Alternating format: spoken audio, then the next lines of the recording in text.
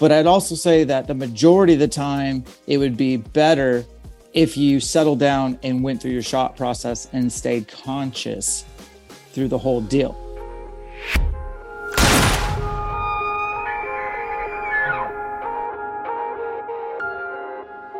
All right, what is up, everybody? We are once again joined by repeat guest, Mr. Dan Staton, my good friend from the great state of Washington, the east side of the state, I'll mention.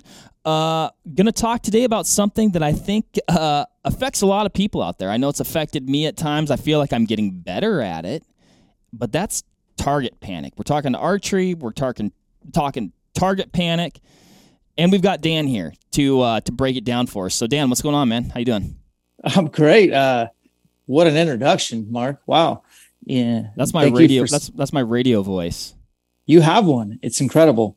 Thanks for having me on. And I don't like to say that word you've said now a couple times. We'll just call it TP. TP. That's what actually I've written. I've got my 4 bullet points here, and I got it. I do have it abbreviated. It's contagious. So TP. Yes. The words that shall not be spoken. I tell you what, Correct. man, I mean, a lot of archery, it's upstairs and stuff starts to creep in and you start to fix stuff. And is it the gear and is it me? And I mean, it can be a vicious cycle. Yeah, man. It's almost like when your good buddies call you out of the blue and they're like, hey, my bow is doing this. When I do that, what's wrong? Like, diagnose this over the phone. You ever done that to anybody? Oh, you mean when I called you the other day? Thrown under the bus. Yeah, man. TP is real. And I do want to say, so obviously I think there's better subject matter experts than me to talk about TP from the sense that I don't win archery medals and I don't make a living shooting archery competitions per se. But I definitely think I can talk about it as it pertains to actual hunting, because that is something that, I have a lot of experience with, and it comes in ebbs and flows. But I think everyone would be lying if they didn't acknowledge that we all have some degree of TP at times and in the heat of the moment versus, our backyard when it's summer and you're wearing flip-flops and, man, your groups look pretty good and there's no backpack on. You're not tired. There's no stress, and everything's good. Good news for you is that you're not alone. We're all pretty good in our backyard. Bad news is it's never going to be like that when you're in a tree stand or you got a bugling bull in front of you. Yep. I mean, you said, you're like, oh, I don't have any archery medals, but you're winning that medal of delicious elk meat on the regular, and that's the medal that I'm after right there. And you're talking about heat of the moment stuff. It's like, sometimes I don't know, do I have target panic or am I just panicking? Yeah, no, I don't know. I think doing the elk shape camps for 5 years really blew me away. I would say the majority of the campers that come through have certain little ticks about their archery process where it's pretty evident they're in a hurry to get rid of that arrow. And that to me is probably the most common fault of TP is being in a panic or being in the moment and knowing you just got to get rid of this arrow. This is my one opportunity. This is the one shot. And so for sake of argument, I would say that there are definite hunting scenarios where that's extremely appropriate to get rid of the arrow.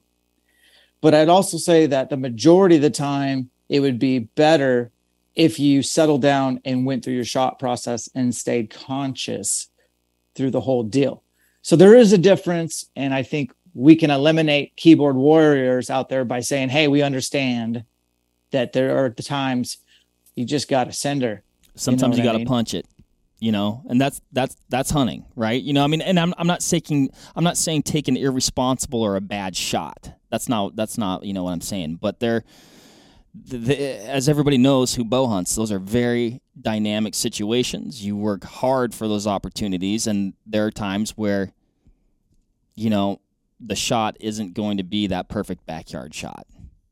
This year, in Idaho, somewhere where you've been with me, I was doing a little spring bear hunting. Just got home from Alaska, packed my bags, went to Idaho. And, in Alaska, I shot a bear broadside, actually slightly cordoned away at 41 yards.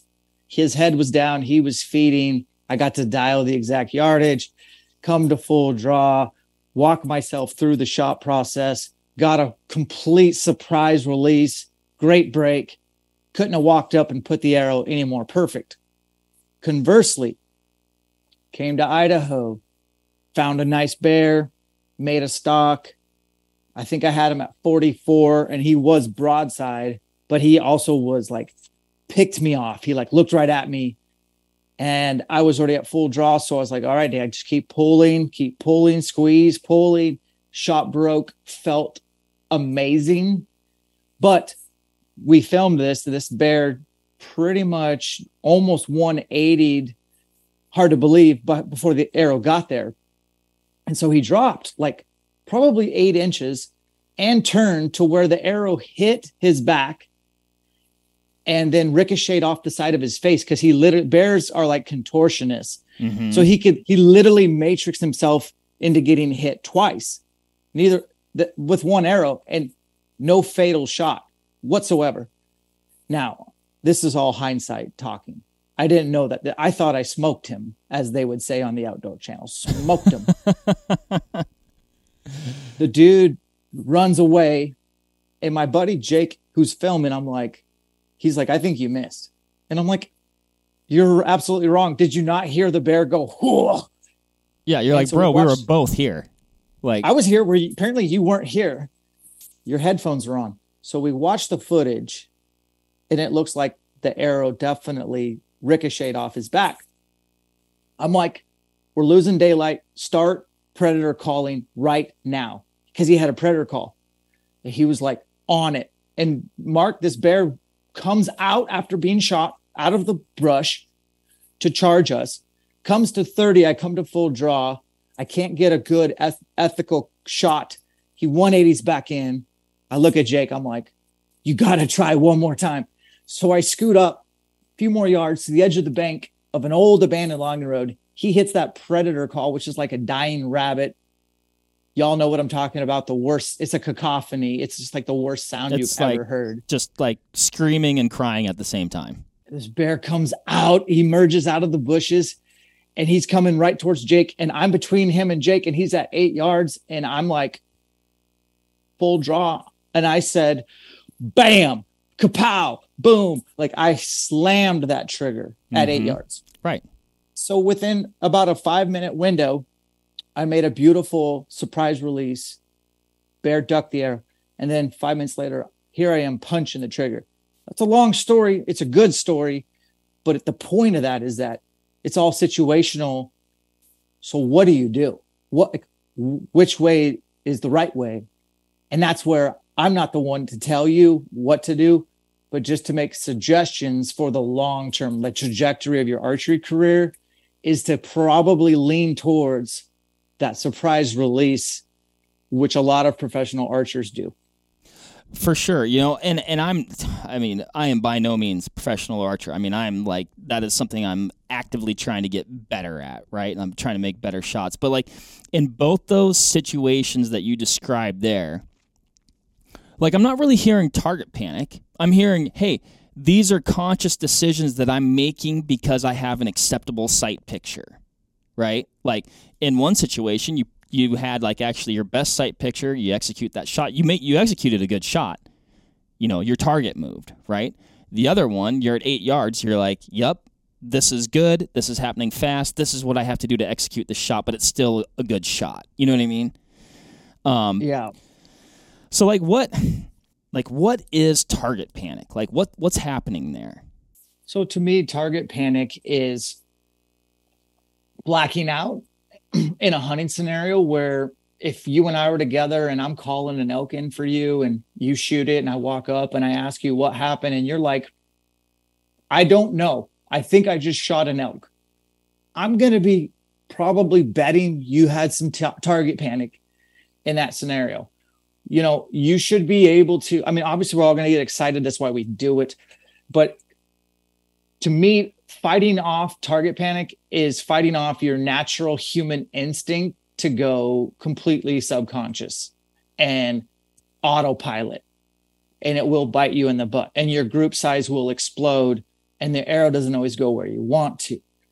Conversely, if you were able to tell me, dude, he came in slightly quartering away, he stopped to rake a tree, I had the pin buried behind his shoulder, I was looking at this specific tuft of hair, and I just pulled, and the shot broke, and I felt like a good shot, I would be a little more excited about recovering this out. The other, in the backyard, TP can be a lot of things, and the most common ones I've seen is what I'll probably talk about is guys can't hold on target. Like no matter what they do, they feel like they can't get the pin to stay where they want it, and it freaks them out. So they'll develop these pretty tough habits to break where they'll come to full draw, they'll get all anchored and stuff, and then they go to autopilot where they just let the pin kind of come up from the bottom. And once the pin crosses that threshold of where they want that arrow, they on purpose slam the trigger, and the arrow goes off. Or they'll do it from the top down, and they're just basically lowering their bow arm until the pin's about where they think they needs to be, and then they tell the bow to go off. And I'm here to tell you, archery's weird because there's not an explosion that happens like shooting a rifle or a handgun, but there is an explosion. So like there's a trajectory, there's a thing coming out, and your muscles are actually holding the energy back. Whereas in a handgun or rifle, there's no energy stored. That's in your powder, So, you can feel all this stuff going on. So it's a little bit nuanced, but I think based on all my time with Joel Turner, shameless plug, my favorite guy to work with when I'm having bouts of TP, is just that it's a conscious override of that natural urge to go into autopilot and to get rid of that arrow. Yeah, I mean, I've been there before, and like I said, I'm definitely working to get through some of that, and a tendency that I know I've had in the past, and I don't know why. I don't know if it was because I wanted to like see the arrow or whatever, but like almost like lollipopping the target, right? Like just holding like almost like right underneath where you want to hit, which I guess. But like lately I'm just like, nope, I want to put my pin on the thing that I want to hit, and that's where I want it. So, I mean, that's one thing, I guess, talking about, personal problems there, but that's one thing that I'm working to get better at. What about, are there some other ways that it manifests that a person might be like, oh, wait, that's me? Because I wonder if there's a lot of people out there that they have it. They don't even know they have it. It's just the way they shoot. You know what I mean? I can give you an example. There's a guy who I know very well, and I was editing a video of his elk hunt for the Elk Collective, and it was like a director's cut version where we were like kind of going through his elk hunt and having him armchair quarterback himself, which kind of sucks to do. But if we're honest, hindsight's 20/20. And he informed me that, he shot a bull, hit it high shoulder. It was a pretty close shot, top pin. And, he kind of blamed it on being off by 3 yards. He didn't range the exact yardage. He kind of guessed. It was 24 yards and he shot it for 28. He didn't mention anything about TP. And when the cameraman who was filming this did such a good job, he set up a second camera in the heat of the moment, just filming the archer. And I'm not going to say his name because I don't want to embarrass him. And then the cameraman's filming over the shoulder. Who does that? But anyways, so the guy's got double cameras. And so I could see the footage of the hunter shooting the elk. And of course, I know how to edit a little video. So I put together a little clip for him and sent it to him. And it was like, here's your shot break. And you could see everything's going good, anchor, level, going through his steps. And then that pin was probably right where he wanted it. And he was like, I'm going to jump to the end. I'm going to skip my pulling process and let this thing break naturally. I got to get rid of this now. And he's shooting a thumb, and his thumb goes from here. He's not even like touching the trigger and slowly pulling. He goes from A to B, like as in boom. and he just jerked the trigger. And I believe if he would have stayed in his process, that I know he wasn't aiming for the high shoulder. I know he wasn't, Mark. Right. He was aiming for probably 4 or 5 inches behind the shoulder in the Vital V. So to me, that's a pretty good classic example of like, even if you think you're doing it right, you might want to have somebody film you, film yourself, watch your shot break. And there's been some guys at Elk Shape Camp that where it's just too close to call for me. I can't tell, but Joel Turner watches them. He's like, no, dude, that guy's punching the trigger, and he works them through their process. So, for archery coaches, it's no problem for them to find, but I don't know about you. I'm not an archery coach.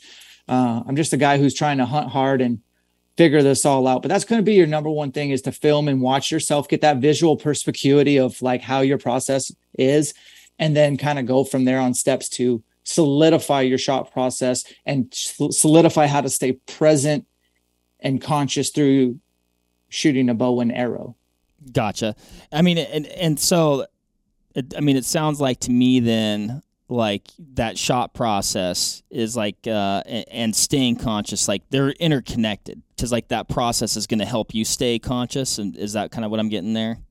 Yes. Like when you're driving your truck to work today, did you have to look at the white line and the yellow line the entire time and pay attention and not be able to chew gum or listen to a podcast on your way to work? No. Driving and steering is automatic. So is aiming. Aiming is automatic. You don't have to obsess over that.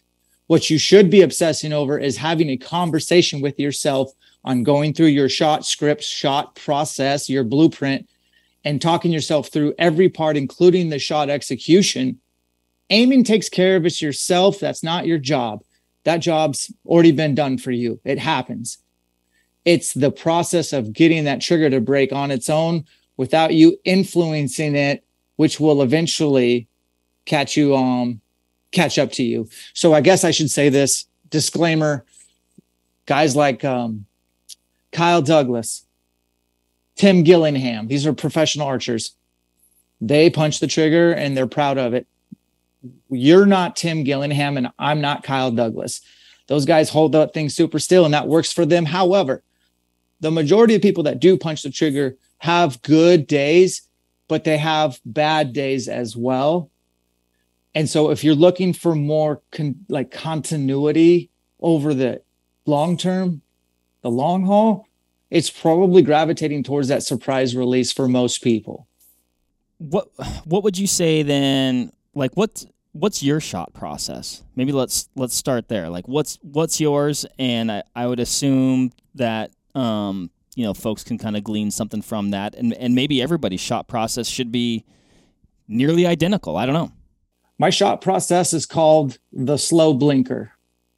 Okay. And what that means for me is some of the best archers I've rubbed elbows with, they're just chill.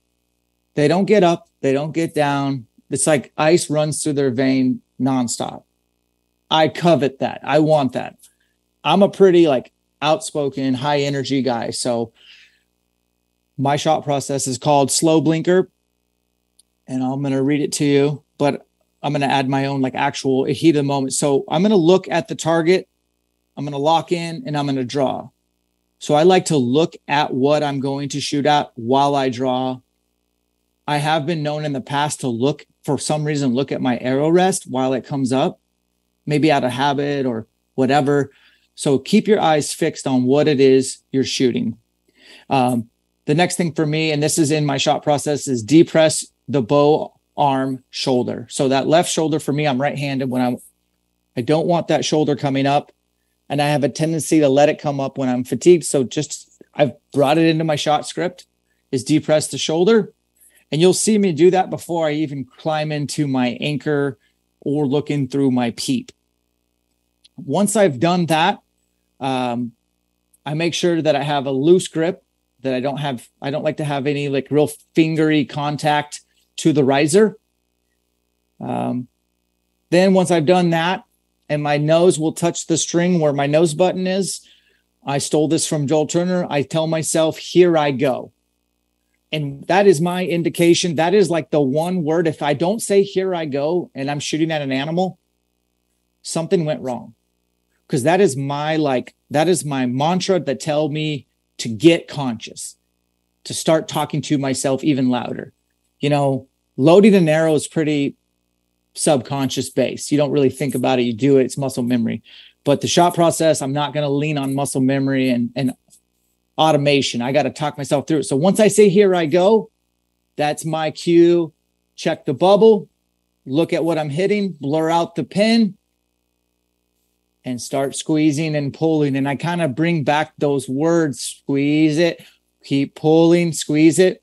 And then how loud and how fast that cadence I'm talking to myself depends on how fast I really feel like that I need to get this shot off. Like if the animal's feeding, looking away, like on that bear in Alaska, I was talking to myself very quietly, keep pulling, and it broke. On that shot on that bear at 8 yards, I was like, keep pulling, and it broke faster. So the way you talk to yourself, believe it or not, can kind of speed up that process too. This is deep stuff. So this isn't really surface level. This is like telling your listeners like, hey, this is a thing. You should check it out. If you're into doing this a long time, here are some resources. Find what works best for you. For sure. Yeah, I've listened to some of Joel's stuff in the past, man, and he seems pretty dialed in that regard, and just like, just the whole, like you said, the process and talking to yourself and everything like that. Like one thing that I know he said is, like watch it to keep it. You know what I mean? I feel like that's something that I've tried to take from him too. Is like, instead of just, going for it, just to like really continue through that shot. What are some other things that you find that you see like in your camps as far as what folks are doing, good or bad to overcome target panic? TP, excuse me. TP, yeah. So your release aid selection should not matter. Okay. Meaning you can shoot an index release in a controlled way. It takes some adjusting to and some coaching, but there's a proper way to use an index. And so just because if you see somebody with an index doesn't mean, oh, they're a trigger slapper. Not at all. Like I'll give you an example of like Dan Evans of Option Archery. He used to own Trophy Taker. You kids, look him up. I think he's one of the best elk hunters still alive on the planet. Shoots an index to this day. And when that shot breaks, you'll see that index just dangling right after the shot breaks. And he's hooked in on his second knuckle in that little spot on his finger, and it's a fixed position. There's no like physical movement, and it's definitely caused by pushing and pulling of his arms, and it breaks, and he doesn't have influence on that because it's a surprise. So how you set up an index, because I think most people use an index. So getting it set up properly in your wrist, getting the index to be at the right length, the right amount of pressure. Like you should be able to touch your index and it not go off. It shouldn't be a hair trigger like a rifle. It should be something that you can get into, get hooked in nice and well, and ride that trigger and be able to stop that trigger at any given time. It's almost like you need a speed limit of how you pull, and you can go slow enough to stop. Could you stop it? That's one thing that Joel says all the time. That makes a lot of sense to me. And then the other thing at camps is we see guys who will use obviously a hinge or a thumb button, thumb barrel. And those are great releases. Not really going to talk about those. I use a thumb button personally. I've probably shot more elk with an index than anything, but currently in the last 3 or 4 years, I've been using a thumb barrel. But the one thing that Joel gets a little uptight about is those tension activated releases where it's all based on how much you pull. And it kind of it's kind of like a hack or a shortcut with long-term implications if you get real handy with it, to where you can use a tension activated and just pull. And if you pull hard enough, it'll break. And then eventually you kind of figure out how to pull hard enough and when to pull hard enough. And then Now you're back to TP again, where you're making it go off when you want to, and then you're flinching a little, and then you'll have good and bad days. And then at some point you might want to quit archery. Then you'll listen to this podcast, and then you'll go get these resources and start over again. That sounds about right. And most of the guys that I know, do use, an index, release, or oftentimes wrist strap, style release, I guess. That's what I've always used. But I've used a couple different ones, and the one that I was using prior to the one that I'm using now was like if you breathe on it, like it would go off, which I think promotes slapping the trigger. It's like that's really the only, at least for me, it was kind of like the only option, because once you were ready to shoot, you were shooting, because you weren't going to pull through the shot, because the second you got close to that thing, it was going to go off. So, which I guess I could maybe argue, if you're going to shoot that way, maybe that's the the best way to do it. I don't know. But my the one I have now, though, like I can pull through it, and I know it's definitely working better for me from like an accuracy consistency standpoint. Yeah, I do think there's ways to start experimenting with this to see if it's something you want to address. When Joel came to my house many years ago and coached me, one of the first things he had me do, and I'm right-handed, is he had me stand on my left leg only and shoot. So once my stance kind of gets manipulated and I don't have that base of support that I'm used to, he did that because he wanted my pen to move. He wanted me to let go of the aim, because I'm a type A guy and I love to have control, and I wanted control of my aim. And he wanted me to flip the script and go back to let go of the aim. You don't need to stare at the white and yellow line when you drive. Aiming can be automatic. You need to spend your control energy on controlling this shot in the release and going through your steps and staying conscious. Another example would be to not forego shooting because it's too windy today, to embrace the high wind days and know that your pen is going to move, and that you're going to get practice with being okay with that, as long as that you do your job, which is executing a proper shot. Now, I just happened to watch an Instagram story of you in a shoot-off, and I don't think I saw the end. Did you win again? I guess I did. We've done 2 rounds, and I have moved on. Yes. Attaboy. Because it was really windy. That's why I thought of that. You guys were shooting on some really high winds. And once you kind of get the mindset of, dude, this is awesome. My shooting practice hasn't been ruined. This is an opportunity for me to let go of the aim and work through my processes. That's what I'm talking about. And that's like, hopefully the take home message today is to be excited about that opportunity on their next high windy day, or to stand on one leg only and to work through that and experiment and tinker and figure out what's going to be best for you. Gotcha. Yeah, I mean, I'm picturing what you're saying there, as far like it's so weird, or at least on the surface, like it's weird to hear like let go of the aim, right? But the car analogy is a super good one. Like, you know what I mean? Like you said, it's just like you're executing your fundamentals. The rest will take care of itself in a way. I guess, well, one thing, when we're talking about like super light index triggers before, and I guess to maybe draw a parallel, I was shooting a precision rifle, like a long range precision rifle, totally Gucci, tricked out, amazing trigger, amazing adjustable trigger, but it was actually set so crazy light that I had one of our guys here. He was coaching me on some shooting stuff, and he's like, "Man, you're not following through. You're not following through. Like, you need to start following through." But when he shot the rifle, like he's like, "Let me shoot the rifle," and he's like, "Oh my gosh, this trigger's so light." He's like, "You can't follow through, right? And I feel like that's what was going on for me with my other release too. It's like you didn't have the option, right? Like when it was go time, you're going to touch it and it was going to go. So, yeah, I like that, and I like embracing the windy day, and just like, you know, working on your fundamentals and executing that shot.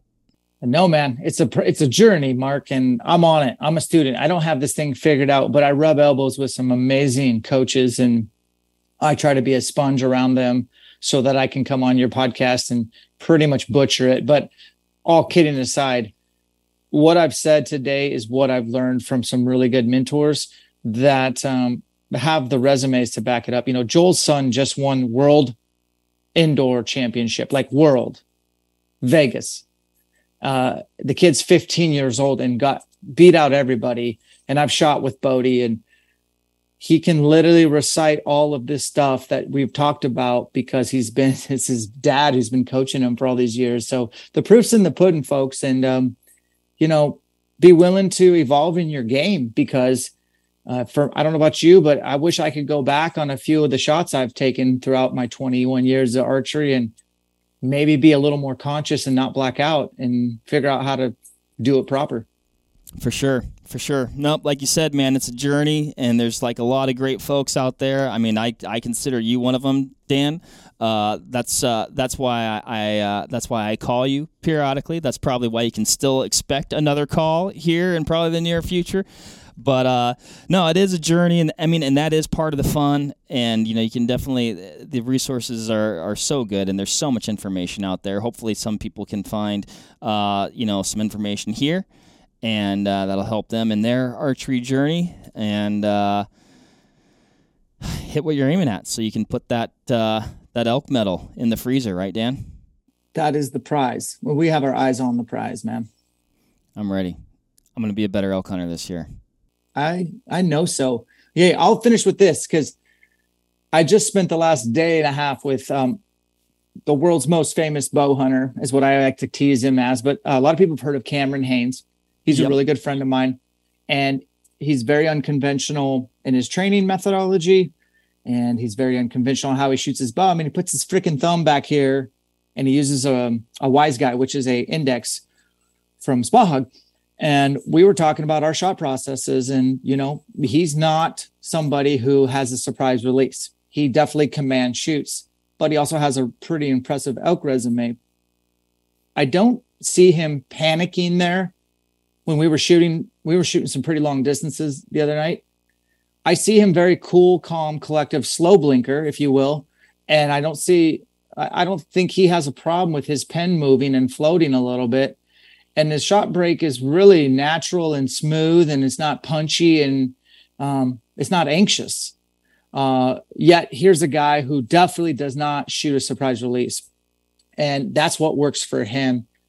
And so I just like to say that for folks that like say this is the only way you can do it.